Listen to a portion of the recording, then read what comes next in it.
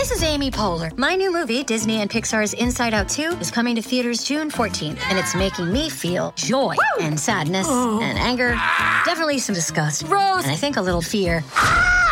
But I'm also feeling these new emotions like anxiety, embarrassment, envy, and ennui. It's what you call the boredom. Okay, that one was weird. It's gonna be the feel everything movie of the summer. Disney and Pixar's Inside Out 2, rated PG. Parental guidance suggested. Only in theaters June 14th. Get tickets now.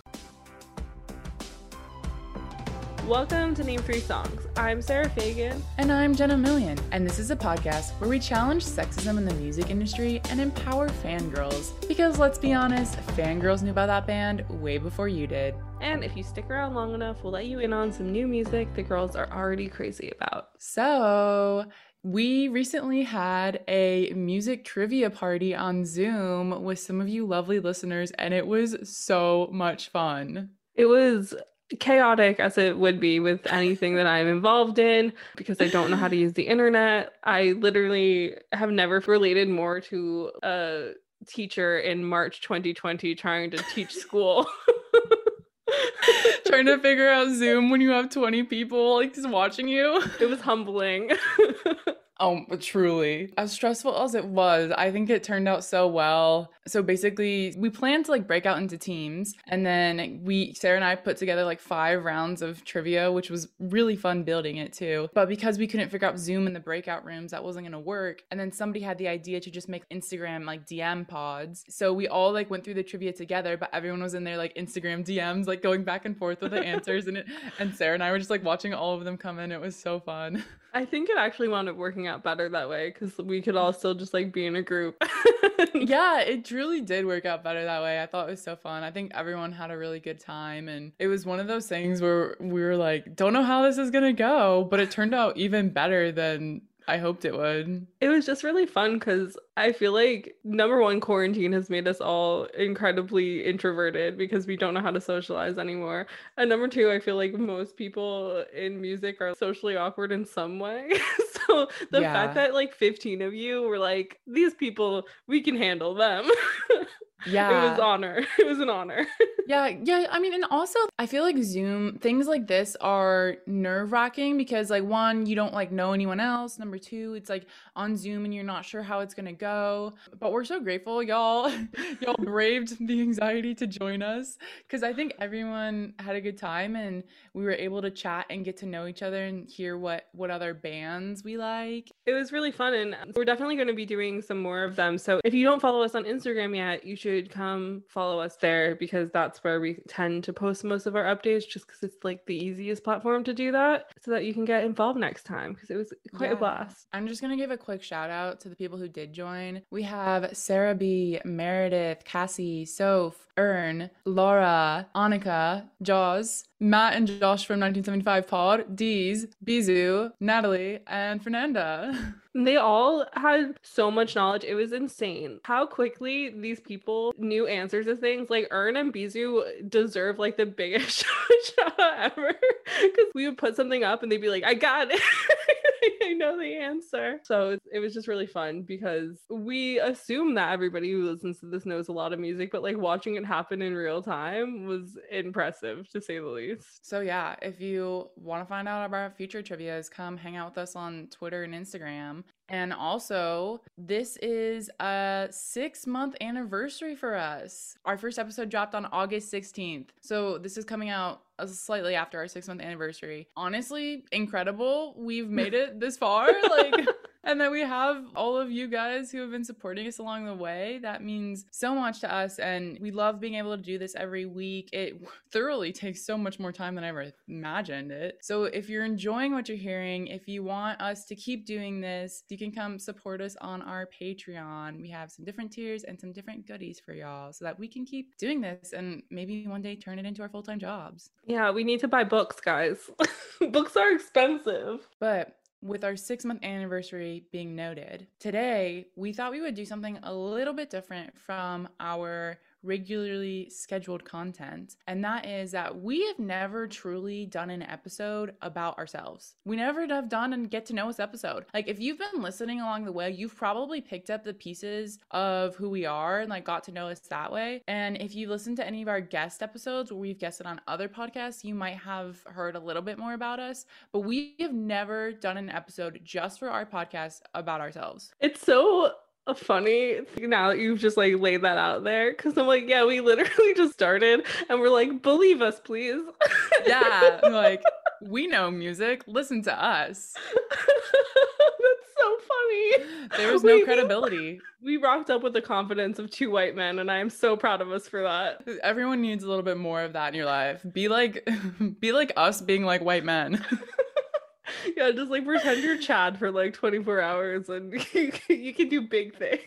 So we're going to tell you about how we got our starts into the music industry, and then we're kind of going to talk about this podcast and where we've come along the way, because it's been really eye-opening. And if you've been along the journey for like with us, I think you also will realize how far we've come and the things we've realized and how much better we've gotten at this. Yeah, we've come a long way from me having to record an episode through a gamer headset. So So the past like 7 episodes have been like emotionally exhausting, I think, for everyone. So we just thought that this could be a nice little break. You guys can feel like we're actually friends, because I do call you all my best friends to everyone.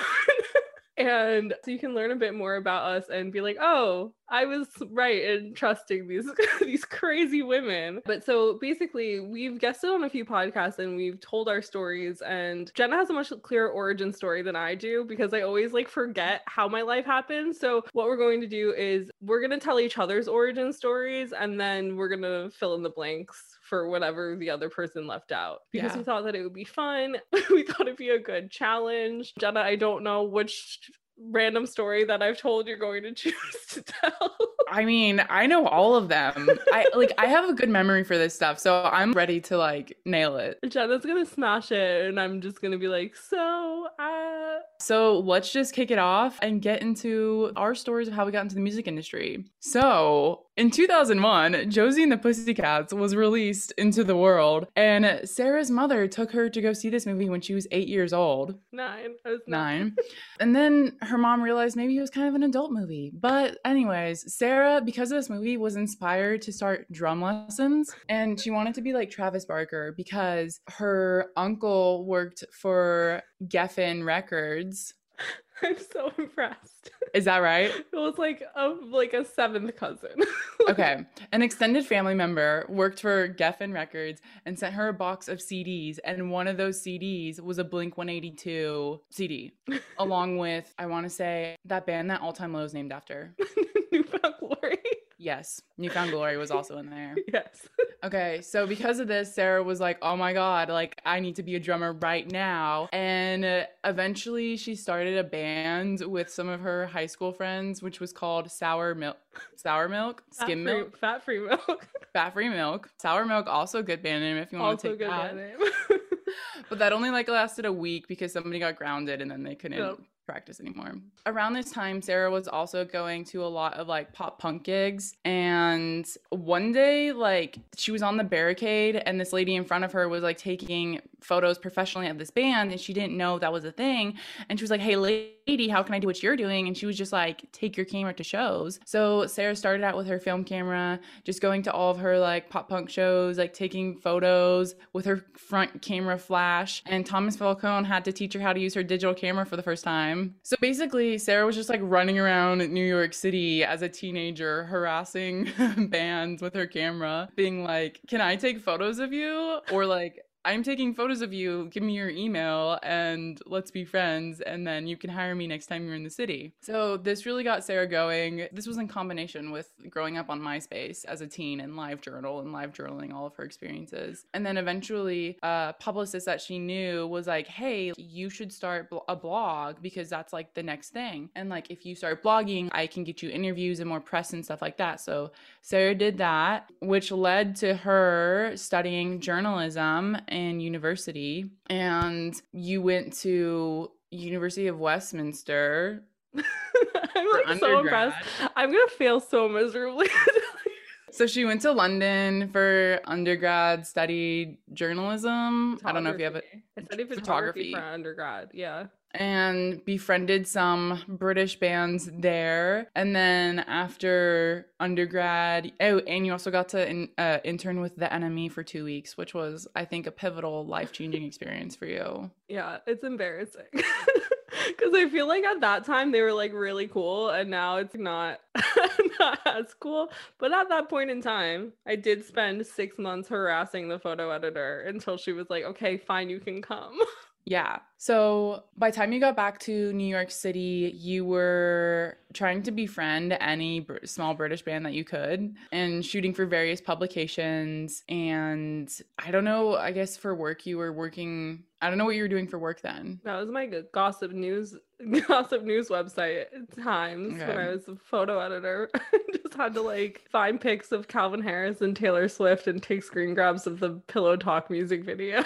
And this is why Sarah knows so much more pop culture than I do. It lives so rent-free in my brain. It's awful. Yeah, so then you went back to grad school at Goldsmiths. Mm-hmm. And you studied, I don't know what it's called. That was when I did journalism. Okay. And this is when I met Sarah. We had mutual Twitter friends from the photo ladies community, being female concert photographers. And then Sarah was going to start grad school at the time when I was going to study abroad. And I was in Bristol and she was in London. And then we became friends. And then we hung out in each other's cities and stayed with each other, even though we had never met each other before. But that worked out all right. Thank God for that. Yeah. And then after grad school, you came back over to America, ended up working for the Evening Standard UK publication until now when we started Name 3 Songs. Yeah, we started Name 3 Songs, and 2 months later, the Evening Standard was like, hey, we don't need you anymore. I'm still mad about that. I will be upset about this for the rest of my life. I think I got a pretty good overview, but was there any like super pivotal moments that kind of changed your career? Or like changed your, I guess not necessarily your career, but like your inspiration, your motivation, your drive? My issue has always been that I love concert photography. I love music journalism so much, but I would go through these just like bouts of being like, oh, concert photography is really cliquey. And I would just get really upset about it. And I would kind of stop doing it for a little while. And then I'd realize I just love doing this. I'll try and just do it. But this is like the most privileged issue I've ever had, which is that this feels like such an asshole thing to say, but it's like, I'm good at concert photography. So so it's kind of impossible to just do it for fun. Because the amount of times where somebody has been, and this is like so humbling and incredible that this has happened, but also not super great for my own psyche, which is like almost every time where I've stopped and then come back and then been like, oh, I can do this as a job again. Somebody hires me and they wind up being a complete asshole and then ruining everything, and I'm back to square one again. And this has happened like 3 times. So it's got an awful pattern in my life of me being like, oh, these men want to give me a chance. I guess I can do it. And then the men being like, actually, we hate this you. Is the problem, is like, instead of relying on the men to give you a chance, we need to start making our own chances. Well, true, but they're the ones that are in the bands, unfortunately. I know. Yeah, so I don't know. I guess that up until 2017, I just was always like, oh, concert photography and music journalism is just something that I do for fun. It's not anything that I ever think I could take super seriously, just because it didn't feel like it was. And I think also at that time, and it still is super saturated, there's just so many concert photographers and people doing the same thing, because I think we've said this a couple times, but like concert photography is a really easy gateway into the world of working in the music industry, because basically like concert photography is just a super easy thing to do, because if you're willing to buy your own ticket to a show, 9 times out of 10, a publicist will give you a photo pass. So I kind of was just like, oh, there's no point. I have this career in journalism already. Like, I'll be fine. And then in 2017, I just started getting actually hired, like saw out where people were contacting me being like, hey, we saw your photos on like this blog, or we saw your photos here. We want to work with you. And I was like, oh, because for my whole life up until that point, it was always me being like, here's my business card, like you can pay me. And then people started showing interest, and I was like, oh damn. So I guess that was sort of that pivotal point, and I started being able to write for bigger publications and shoot for bigger publications. And I guess like the big thing that sort of catapulted everything was right before I left for London. I got hired to shoot Jack Antonoff for the cover of Substream magazine. And so that kind of set more things into motion for like when I moved to London to be able to do more freelance photography for bigger places, because I could just be like, here's what I shot for like this publication. And they're like, oh, okay, this is a publication we have heard of and a person we've heard of and all that sort of thing. So Yeah. So now it's my turn to completely fuck up Jenna's origin story because my brain is a sieve. I can tell you exactly when Harry Styles and Kendall Jenner were first spotted on a yacht together, but can I tell you anything about my friends? No. So basically, this is the thing, is Jenna's dark and mysterious, whereas I can't shut the fuck up. So Jenna also started liking music with pop punk music. And All Time Low was her favorite band ever. Yeah. And I guess my issue is with this story is I have no idea when Tumblr was a thing, but at some point Jenna got sucked into the world of Tumblr and became the aesthetic that TikTok teens think is cool. Yeah, the 2014 Tumblr aesthetic was my life. Yeah, so Soft she grunge. fell off the boat. Well, she still loves pop punk, but she fell off the boat of pop punk for a bit and became an indie internet kid of making flower crowns and wearing them to All Time Low shows. Truly. And secretly pining to be Lana Del Rey. A very specific phase of my life. So you started with concert photography, right? You started Yeah. doing essentially the same thing that I was doing, which was bringing your camera to shows, shooting stuff. You started your own blog, right? Mm-hmm. And then did you do stuff with like other friends' blogs too, or was it just your own? I like interned, quote unquote interned for like these college girls who had a blog. That's how I first got photo passes. That's how I first figured out how to write stuff. Mm-hmm. And then I took a journalism and photography class in high school, and then I just started doing things on my own from there. We both took the easiest gateway in, but at the time we did not know it was the easiest gateway in. But because I guess like we both were really passionate about just like photography and journalism, and I think that because I mean my whole thing when I started, and it seems like the same thing with you, is that we just were like, we want to show that we can have access that like other people have too, even though we were just dumb high school college kids doing whatever we wanted. We just wanted access so that we could eventually work in the music industry in some way. Yeah, I suppose so. Yeah. I mean, I was fascinated with taking photos, and I really wanted to be like close to the music and capturing that stuff. Yeah. And I remember I started when I was 16, and my first show was The Maine. The first show I ever shot was The Maine. I, for a very long time, was the only underage photographer in Austin. I don't remember ever coming across another underage photographer until I was like maybe 20. But like when I was 16, I was by far like no one else was underage like shooting shows. I was the only one. And so I was like in there with all these pros, and I was the only one who would have like an underage wristband or like X's on my hands. And I was like so like scared of them because I was like, oh my God, they're professionals. And like I'm just like, because I was super shy when I was younger. So I would never talk to them. But then over the years of just being in the same pit with them, I eventually like kind of got to know them. I didn't really build a rapport with them until I was like actually properly working in the Austin music scene when I was in college. When I first started shooting, I was like 15, and from like 16 to 18, almost all of my friends were fellow teenage concert photographers. But I think also just like New York is probably a bigger, more of a situation of just city kids' parents just being like, oh, you're supervised, go have fun. Yeah. Go do what you want. So basically, you got the bug for the industry from doing photography and journalism, and you were like, what else can I do? I really want to work at festivals. So when you were in college, you got an internship at Margin Walker, which is like, I don't know what they're called. They're a concert promoter. Okay. Yeah, I like knew what they did. I didn't know the name. Where did I go to school and what did I study? You went to University of Texas. But I don't know if that's like a specific campus that I need to specify. I mean, that's the main one now. It's called UT Austin because there's other campuses, but that's like, if you say UT, it's that one. Okay. And you studied like mass media and communications? Public relations. Public relations. Okay, it was close.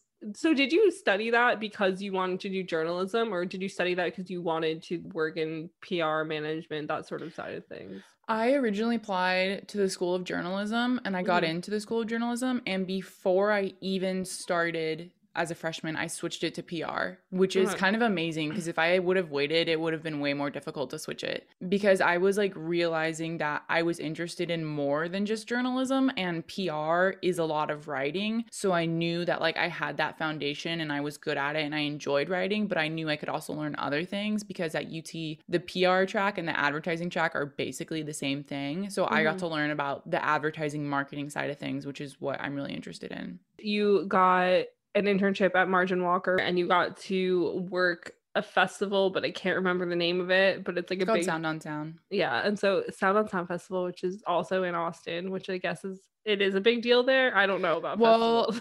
So the promoters from Margin Walker had just left this other promotion company because there's like a big buyout, like there was lots of drama, but basically they used to produce this festival called Fun Fun Fun, which was 10 years running in Austin, and it was like a really big deal.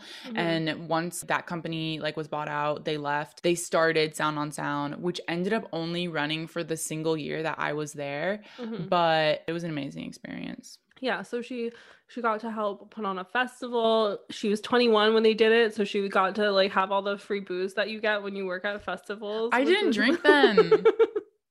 You missed out on the best part of being backstage at a festival. Maybe. Says the person who anytime I've worked a festival, I just wind up like drunk on a golf cart, so...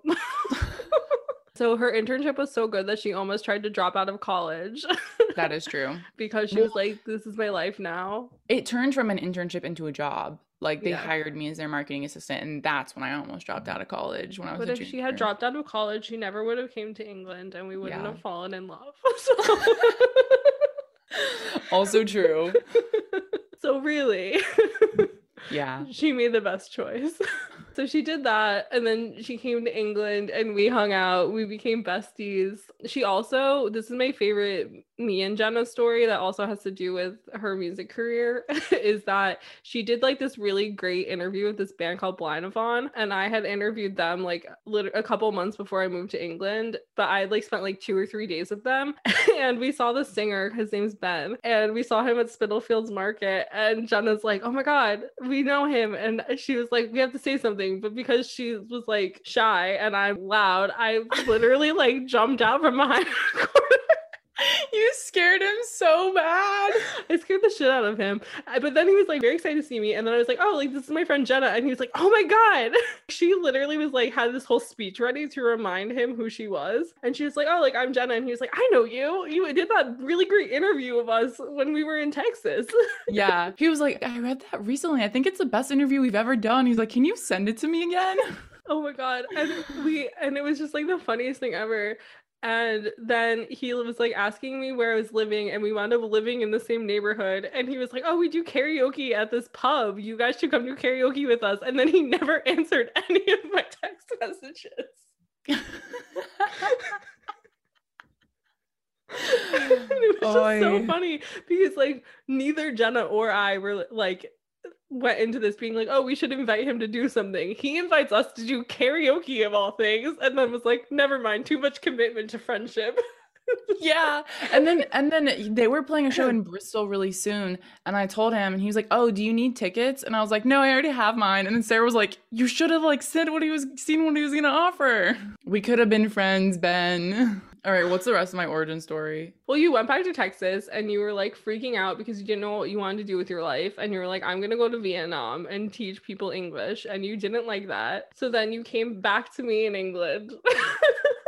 Oh my God, Sarah, do you remember? I had just been in Europe. I flew from Vietnam to Europe to England, and you were coming back from like a trip to Morocco. Yeah. And your flight was delayed like 2 days, and then like you were sick. And like the moment we saw each other, we like hugged each other and like almost started crying. I think we were crying. We had both had like it was super traumatic for both of us. Like it was just like the most ridiculous thing ever, where like Jenna was having a hard time in Vietnam. I was working at a yacht magazine, and like, which I was enjoying, but it was just very much not where I thought I was going to be. And then I got a job to go shoot like an influencer trip to Morocco, which wound up being like an amazing trip, but also kind of not what I was hired to do. And Jenna was having a hard time. I got stuck in the Morocco airport for 2 days. And then by the time Jenna and I reunited, I think I had like also food poisoning from airport food, and we like met up in Clissold Park in Stoke Newington because she was supposed to stay with me, and I was like, hey, you can't because I don't know when the hell I'm getting out of Morocco, because they kept bringing us broken planes. It was like such a mess, and then we literally just like cried in each other's arms essentially.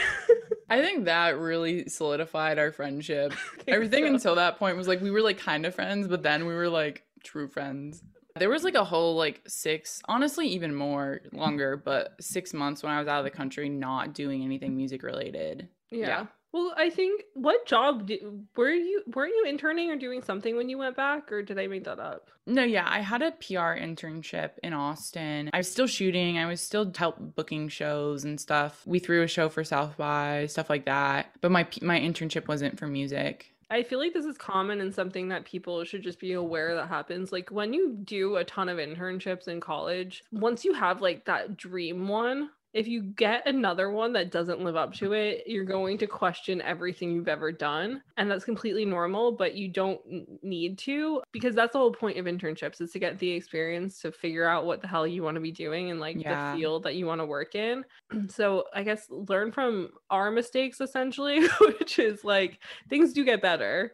I think it's important. I mean, I especially think it's important to have a lot of internships, because a lot of different internships, because you may realize you thought you liked something and you actually don't, or whatever. And that confirmed for me, like, I don't want to do PR as a job. It's good that I know it, but like, I don't want to be a publicist. Because I mean, with me, like all of my internships have been in like the photo department at like magazines or online publications. And so I've aggressively pigeonholed myself. So don't do that. But yeah, so then you had that, and then you had the existential crisis that most people have, but at least you were young when you had it. So you escaped the world. And then when you came back to Texas, you didn't start music right away, right? You were doing something else. So I was working at a coffee shop for a long time that was connected to a skate store, and like, honestly, humbling experience, but I ended up getting a lot of photography gigs by working at the coffee skate shop. Like a lot of gigs, like paid gigs. Like Adidas paid me a couple $100s to shoot one of their events, which was sick. Yeah, I made like really good connections. It's entirely unrelated to the music scene,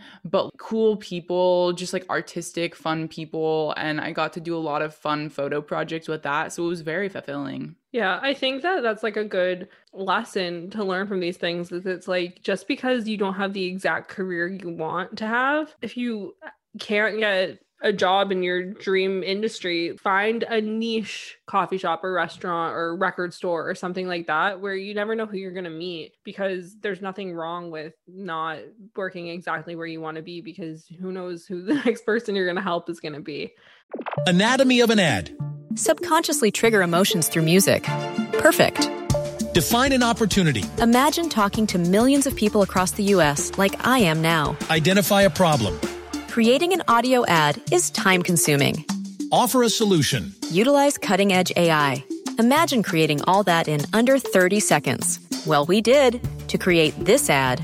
To learn more about AI in the audio industry, download the white paper from audiostack.ai. Anatomy of an ad. Subconsciously trigger emotions through music. Perfect. Define an opportunity. Imagine talking to millions of people across the U.S. like I am now. Identify a problem. Creating an audio ad is time-consuming. Offer a solution. Utilize cutting-edge AI. Imagine creating all that in under 30 seconds. Well, we did, to create this ad. To learn more about AI in the audio industry, download the white paper from audiostack.ai. Yeah, definitely. I think having a social job like that was really good too while I was still job searching, of like just having social skills. But like Sarah said, you never know who you're going to meet. And then, yeah, I ended up getting a job with Musix, which was one of my first internships I do digital marketing for them. And it's a startup company, and we have a app for sharing music with your friends. But that's been nice working at a startup, because you get to be super hands-on and do anything your heart desires. So I didn't do terribly. I feel like I knew the bare bones, but you also just like don't give details. Yeah. All Like the elaboration was because I've never shared that stuff before. It's so funny. Jenna and I have been friends for like 4 years now, and she'll be like, yeah, I'm interning at this PR place, and then I just don't know anything else other than like she's interning somewhere, and I'm like, okay, cool. So I guess like through all of your changes and thoughts of what you want to do in the music industry and where you are now, like I feel like we already talked about a lot of important lessons, but like what's the most important thing that you learned, or what was like the most pivotal moment where you realized what you wanted to be doing? So when I worked at Margin Walker for a year, that year of my life was just like one of the most formative, like life-changing of everything, because I was in this transition phase. I was 21. I was like discovering the world, and also learning, because the thing they don't teach you in college is how to actually be an adult, how to actually work, be a professional. They don't teach you that. Like they don't teach you how to write emails professionally, which is like 101. So my biggest takeaway from that internship, both being an intern and then having interns underneath me, was that you really need to like step up and like be present, ask questions, provide suggestions, like have ideas. And there are some internships where they're going to tell you a lot of no's because of how corporate it is. But if you're working at a small company, there's a lot of room to grow. And that's why they hired me, because I was such a go-getter. Like I worked with 3 other interns. There was 4 of us. We all had the same position. We were essentially just writing copy for social media, and we all shared one single email account, and then we would like sign off our name whenever we sent emails.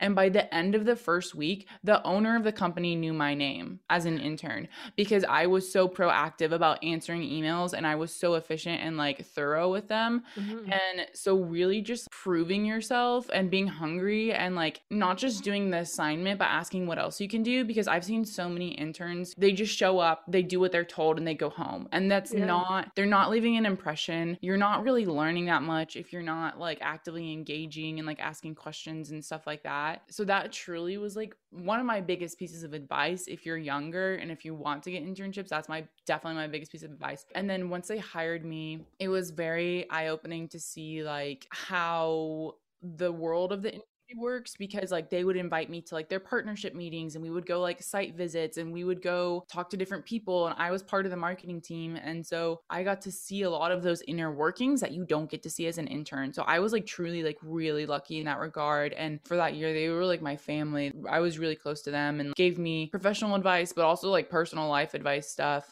So yeah, I mean, I always point back to that for sure. It's just so interesting, like the different routes there are into doing anything within the music industry, because I feel like a lot of the time people don't necessarily view, they'll be like, oh, like journalists who do like music journalists, like they're not really part of it. But it's like, no, we're like in the thick of all of it. But it's just those like small tastes of what it's like working on the inside, to realize that like when you are doing journalism, that you have so much more of a stake than you realize. And like, yeah, all we do is talk about the media on this podcast. So yeah, exactly. I mean, it shapes everything. And this is the thing, is it's like the more people like us who do stuff in music journalism, the more likely it is that it'll change. Because I've done so many interviews where I've had my editors be like, you got a lot out of them, this is really good. And I'll be like, yeah, I didn't tell you the other stuff I got that I didn't put in.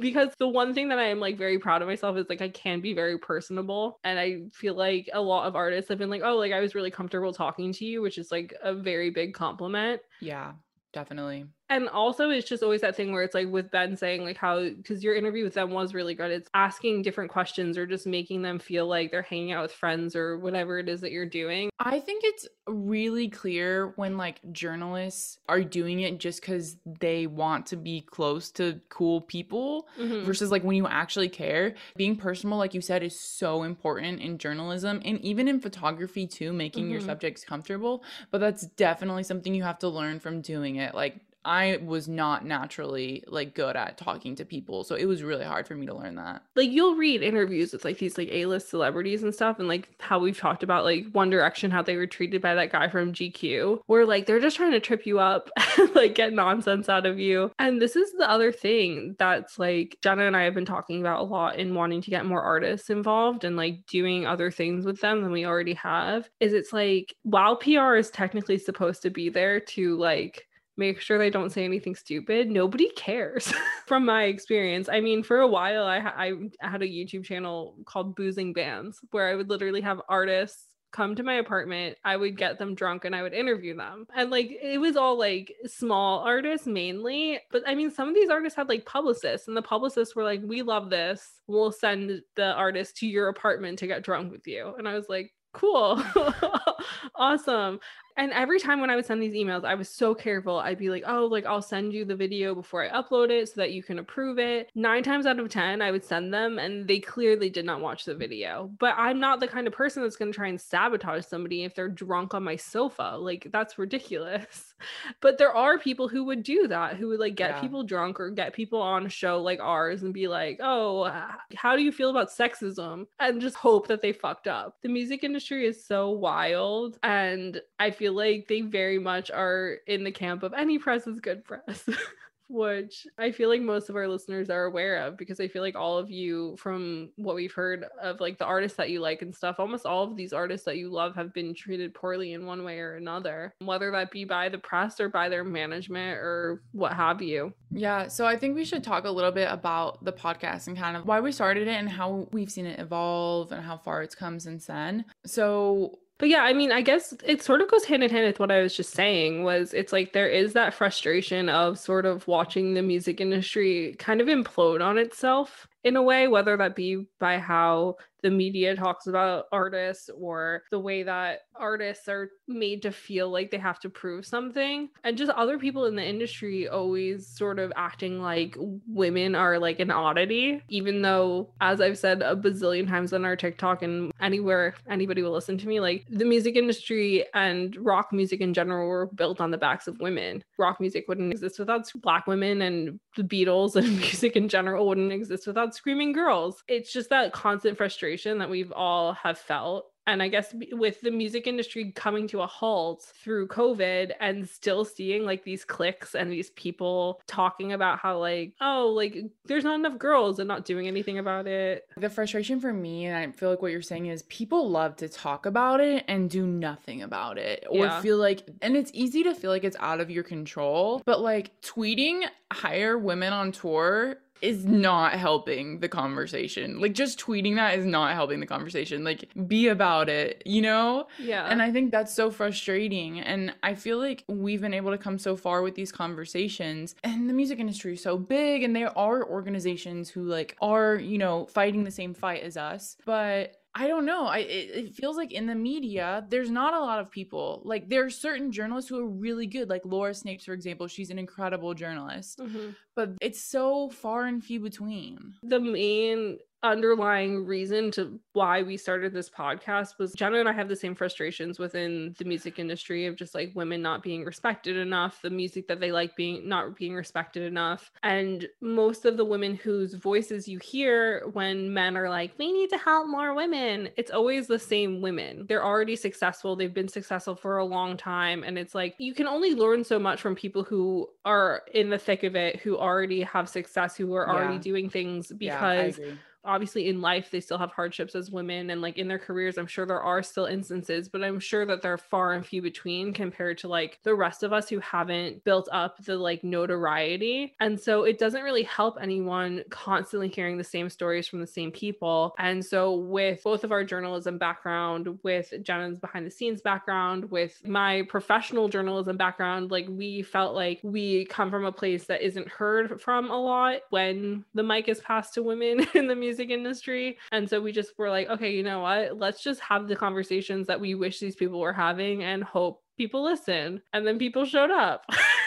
Yeah, in amazing numbers. We never thought. I mean, we never expected the reaction that we got, but I think also with this podcast, as we build it up, we want to continue passing to the mic to other people. And that's why we are trying to have a variety of different guests on who can share their expertise and their personal lived experiences. Because fans are important, and being a fan, even if you are a professional, is important, because most people who are actually properly successful and like do really well is because the people who back back them are passionate about them, like on their team and elsewhere. And so I feel like it's so uncommon for women to feel comfortable being an outspoken fan of the artist that they're interviewing or the artist that they're talking about or working with, because we're made to feel like, oh, like if we say we're a fan of them, they're going to think that we have a crush on them, or they're going to think we're attracted to them, or whatever the case is. And I feel like that's ridiculous, because if I went to a restaurant and the chef was like, yeah, I hate everything I'm cooking, I'm like, I don't want to eat here. So why would I want to buy a CD where like maybe their team doesn't like their music? Like, that's silly. Yeah. Yeah. And I feel like when you read interviews, you can tell if an interviewer respects the artist and stuff. And like, it's not fun reading an interview when the interviewer doesn't care. And so it just is important for us to be able to be like, hey, yeah, like we're passionate about this because we're really passionate about music and we're fans of these artists and we care about them, and being able to give other people in the industry who are open and happy being like, yeah, I am a fan, maybe I'm a groupie, who fucking knows, who fucking cares, and just to give other fans who don't have industry experience the chance to share their stories and possibly help them in whatever way we can, to be like, hey, because you don't work in the industry, this is how we can make this make sense. Yeah. And I think from the people who've reached out to us, like a lot of people have identified with our podcast in one way or another. Maybe they're just a fan who felt like because of their age, they weren't allowed to still like a boy band, or they felt like they've never been taken seriously, or they're young and they've been afraid to get into the industry because of the horror stories. So I think like having this conversation is eye-opening for a lot of us. And this is what we said with the sexual misconduct episodes, is like there are conversations that we need to keep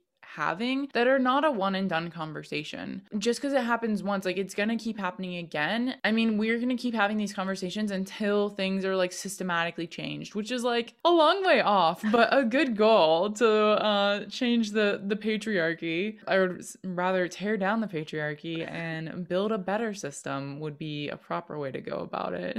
Yeah, the response to a lot of these episodes are like coming with other thoughts and ideas, and like we want to cover as much as we possibly can. So any topic we've already done, we're going to cover in other ways at some point. But unfortunately, there is so much content for us to talk about, because essentially any female artist has some sort of horror story that we can discuss, and any male artist who has had a lot of female fans also has stories that we can discuss. And it's just in a way heartbreaking, but also hopefully in talking about it and sort of being like, hey, we acknowledge what you're doing here, hopefully we can change something. So I want to kind of like both of us kind of share our most like eye-opening part about this. And I think, as you mentioned earlier in the podcast, it has been a rough couple of weeks with the topics we've been covering have been very heavy. And for us, like we do copious amounts of research, and then watching the Free Britney thing, and then watching The Promising Young Woman, and then hearing from Melissa Schumann from Dream, who like reached out to us or like found our podcast last week. I was like, it was a heavy load, man. Like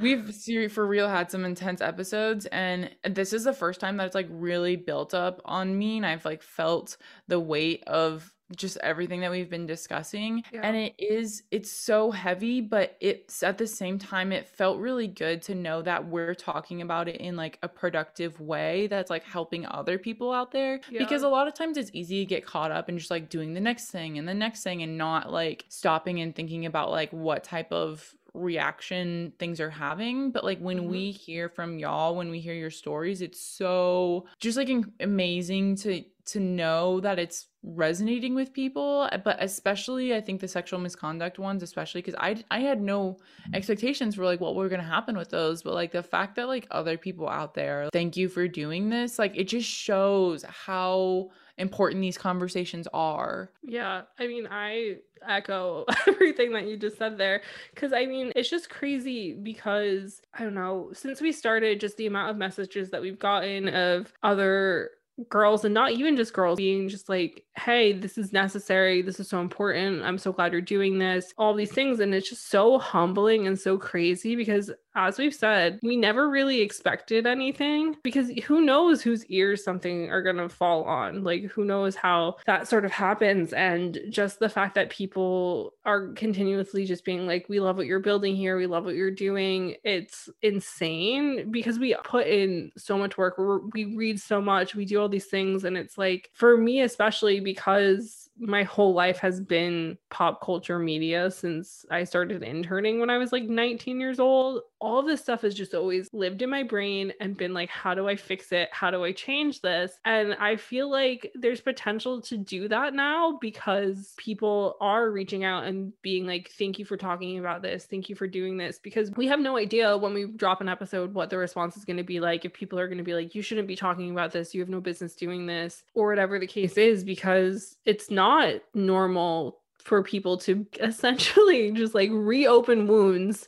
to be like, hey, let's talk about this, let's talk about that, because it's just not normal. It's easier for society to just like talk about it for a few days and move on. And I think that's why like the past couple of weeks have felt so heavy for us, is because unless you're directly tied to like, unless you're a survivor or you struggle with mental health or whatever it is, you personally are like carrying a very heavy load. But for people who are not directly tied to that, they're just like going about their lives, because not everyone can care about everything all the time. And so it's easy to forget that these things are so important. But when we like stack them up next to each other like this, and we're looking at them and doing all the research and like thinking about it critically for like weeks on end, it is like, holy crap. It just builds up, because it's so easy to think it's one instance here, it's one instance there. And then you look at it all together, it's truly heartbreaking. It's just crazy, especially with like our episode with Muses about like these overshadowed women. It's become so normal to just be like, hey, Rihanna, want to talk about Chris Brown? It's like, yes, I know that Rihanna and Chris Brown have been like off and on and like whatever, but it's still just like the media are enablers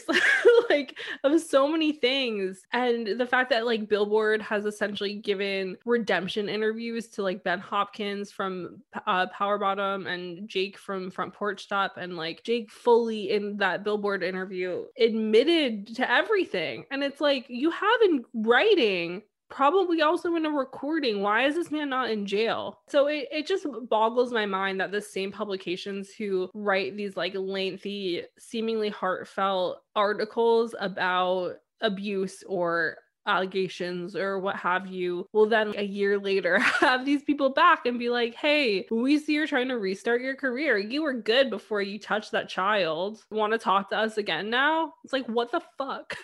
And so it's heart-wrenching, because we fall into the same camp of almost none of these artists were artists that I really cared about. So it's like, I read about it, I'm upset about it, and then I forget about it, because that's what we're taught to do. We're just like, oh, okay, that was handled, but it's not handled. And so it's just so frustrating and kind of ridiculously upsetting to do this research and realize that something that you thought was essentially dealt with was never dealt with. And then you feel guilty for stopping paying attention. And it's just a lot of emotions. And I feel like that's why we thought it was so important to talk about. Yeah, so I think as heavy as it has been the past few weeks, it's overwhelmingly still in a positive light for us, being able to know that these stories are connecting with people and feel like we're making progress here. Like, that's such a positive feeling. And another huge thing that I personally have learned as doing this is like, we all know sexism exists. We know there's a pay gap. But most people don't think about it on a regular basis of how it affects their lives. And I think through doing this and through thinking critically and having these hard conversations, I personally have learned so much. Like, it's opened my eyes to the fact that, like, hey, we grew up in a sexist society. We all have things we have to unlearn. Like, we were taught those as we grew up, so we can unlearn them too, but we have to put in the effort into unlearning them. And I think that's where a lot of people just forget about sexism and go on with their life. And my biggest hope is that our listeners will also be able to think critically about their personal lives and their personal relationships and be able to be confident in standing up for themselves and or saying something or telling someone or reaching out when you need help. But just the fact that there's so many people out there who aren't on a daily basis thinking about sexism Mhm. and are doing things that can be considered microaggressions because it's just quote unquote normal in our society. I completely agree. I guess it's just the goal has been to resonate with people and to make people feel seen and heard. And the fact that we've done that, even when the topics are hard for us to talk about, makes everything worth it because we're learning ourselves, we're becoming more critical thinkers. And it sounds like a lot of our listeners are too, which is incredible. Yeah. I'm just Yeah, so proud that's, of all of us. already so fulfilling, like because of all of this. So I would say to wrap it up with a lighter note, Sarah, what's your wildest dream for this podcast? I have like 4. Number 1, get Halsey on. Yeah, my number 1 is to get Halsey on this podcast because I feel like she is essentially first most a fan. Like, do you think we can do that thing where we make a YouTube video like, Halsey, we have a dare for you? would be like on Cody YouTube. Carson in 2008 daring Alex Gaskarth. YouTubers do this to each other all the time. Like smaller YouTubers like challenge the bigger YouTubers and then people comment and they see it and they're like, oh. I mean, hey, let's start a campaign. I feel like Halsey would do it. I think that she would be the ideal guest because she's a music fan. She just loves music. She fangirls on Twitter. I just feel like she would fit perfectly and that we would have a really interesting conversation because it would be really cool to talk with somebody who's dealt with the media in the way that we always are like, hey, the media does this, because she's just always like, hey, why are you doing this? And she calls it out. And so I feel like that's one of my big goals. My other 2 are, I think that Ashton Irwin should come on the podcast so that he can try and explain what he means. I'll ask him, I'll read back quotes he said, and he can try and explain what he was trying Okay, that would to be say funny to me. And then we can prove once and for all if he means well and just doesn't know what he's saying, and or and then I can explain to him that he gets within 3 centimeters of the point, dances around it, says something stupid, and then gets there. But because he got there so late after he said the stupid thing, I don't hear the point. It disregards the point. It disregards the point. So I think that would be really fun for everyone because we do have a few Five Sauce fans who have stuck around and don't seem to hate me. So I appreciate you all. You know who you are. And then I think that it would be really cool to, once we're like more successful and can have like bigger artists on, I think it would be really cool to be able to like do a segment where we let them have conversations with fans and just like give the opportunity for us to have the discussion, like a fan take, but with the artist essentially. Ooh. I feel like that could be really interesting. Because this is the other thing is like when you see artists do Q&As with their fans, or like when it's a journalist who's like, oh, the fans sent in the questions, it'll be like, what's your favorite color? And it's like, there are fans out there who have critical questions like they want answered. Well, I just feel like it would be interesting. Like this would never happen, but it's like if Maddie Healy was bored enough to like come have an introspective conversation and have like a fan or two on to be like, hey, you said this thing and as a fan, it made me question something. Essentially, we want to have interventions for these artists from their fans on the podcast. That would be amazing. I just think it would be interesting for somebody like Maddie who has like the persona of like caring a lot, but sometimes he like oversteps where it's like, oh, like how did the actual fans like in Dubai feel about what happened at that show? Or like, oh, like how did somebody feel about like him speaking out about something that maybe wasn't his place to, and having that conversation with him. I feel like that could be really interesting. Yeah. I think for me, as I mentioned, like my biggest hope with this is that it makes people think about the way they grew up and the way they act and the way they live their lives. And I think part of that, and this isn't like measurable, but part of that is having those discussion with the men in this industry also, which we're currently working towards having more discussions with them on this podcast. But I've always just brought up the point that like we can't have this conversation with only half of the population on this planet. It takes everyone to work through this, and especially because men are the one in power, they're the ones who perpetrate a lot of these things. We really can't get anything done without them. So we do have to meet them somewhere. And I would love to have conversations that makes them realize just the sexism that they grew up with. Like whether or not they personally have done questionable things, even just recognizing the fact that they have internalized sexism. They have internalized misogyny. That would be incredible. Just to have someone say that because of a conversation with us, it's changed the way they think and the way they live their life. Like that to me would be amazing. We have gotten messages of people being like, oh, like because of listening to this episode, like I've realized like X, Y, or Z. So I feel like it's completely possible to do it. It's just getting the men on. I know. Yeah. Yeah. People who have some, I don't want to say power, people who have an audience, people who have say in the industry. Like I would love to continue having these conversations with them. I know that's not like a measurable thing, but that's one of my dreams for this podcast. I mean, essentially it is a measurable thing because it's seeing if they promote the episode after they've done it. That and we want to write a book someday. Yes. Always been a goal of mine to write a book. Hopefully that book can be like how we changed things. I feel like that's the sequel.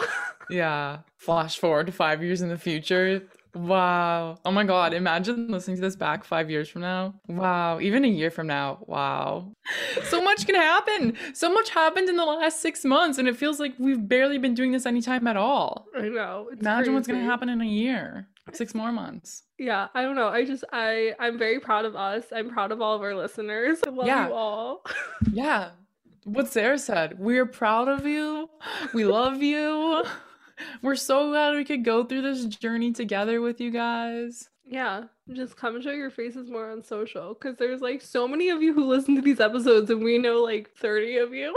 Yeah, so we hope you learned something. We hope that maybe we made you realize that your hopes and dreams of becoming somebody in the music industry aren't that far-fetched. The music industry isn't as inaccessible as everybody, I think, thinks it is. Just start writing, start photographing things, harass people. Right now, nobody's doing anything. I think just slide in people's DMs. Good point. Like ask people, ask people how they got their start. Yeah. But also, if you do like want an entry into the music industry, because journalism and photography is like so easy, but also there's other career paths. Like being a sound engineer is dope. And there's like 2% of like Billboard 100 artists are female sound engineers. So like we really like need more people out. And even if you like want to be a musician, don't let anyone crush those dreams, man. If you want to do it, do it. Don't let anyone stop you. Like there's so many careers out there that you can do, from lights to sound to literally anything. Being a songwriter. Yeah, you don't have to be famous. Managing to be successful. Yeah. There's lots of jobs. So yeah, my advice to you is if you want to be in the music industry, find somebody who's like at assistant level and slide on their Instagram DMs, because I'm assuming that they'll probably answer you because we're bored. And I feel like a lot of us like to teach people. It also makes people feel cool. So yeah, so if you have any questions, comments, concerns for us, if you want our advice on the industry, you can slide in our DMs at Name3Songs on Instagram, Twitter, TikTok. And then personally, I'm at Sarah_Fagan and Jenna's at Jenna_Million. So thanks for joining us on Name3Songs. Until next time, never let anyone make you feel bad about your favorite band. And remember, you're never too cool to listen to Harry Styles. Don't forget to subscribe to be notified when each episode comes out and leave us a 5-star review. They really help. If you want to find out more about any of the sources we referenced in this episode, like my incredible interview with Blinavan, you can visit name3songs.com. Everyone is talking about magnesium. It's all you hear about. But why? What do we know about magnesium? Well, magnesium is the #1 mineral that 75% of Americans are deficient in. If you are a woman over 35, magnesium will help you rediscover balance, energy, and vitality. Magnesium supports more than 300 enzymatic reactions in your body, including those involved in hormonal balance. From functional medicine doctors to mental well-being and female hormone experts, we all know that magnesium is the one mineral to improve all aspects of well-being and health. But which one?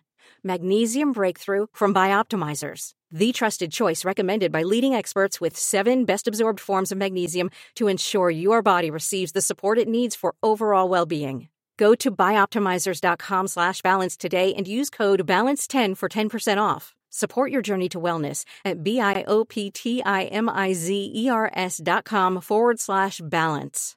Magnesium Breakthrough from Bioptimizers, your foundation to optimal health and vitality. Anatomy of an ad. Subconsciously trigger emotions through music. Perfect.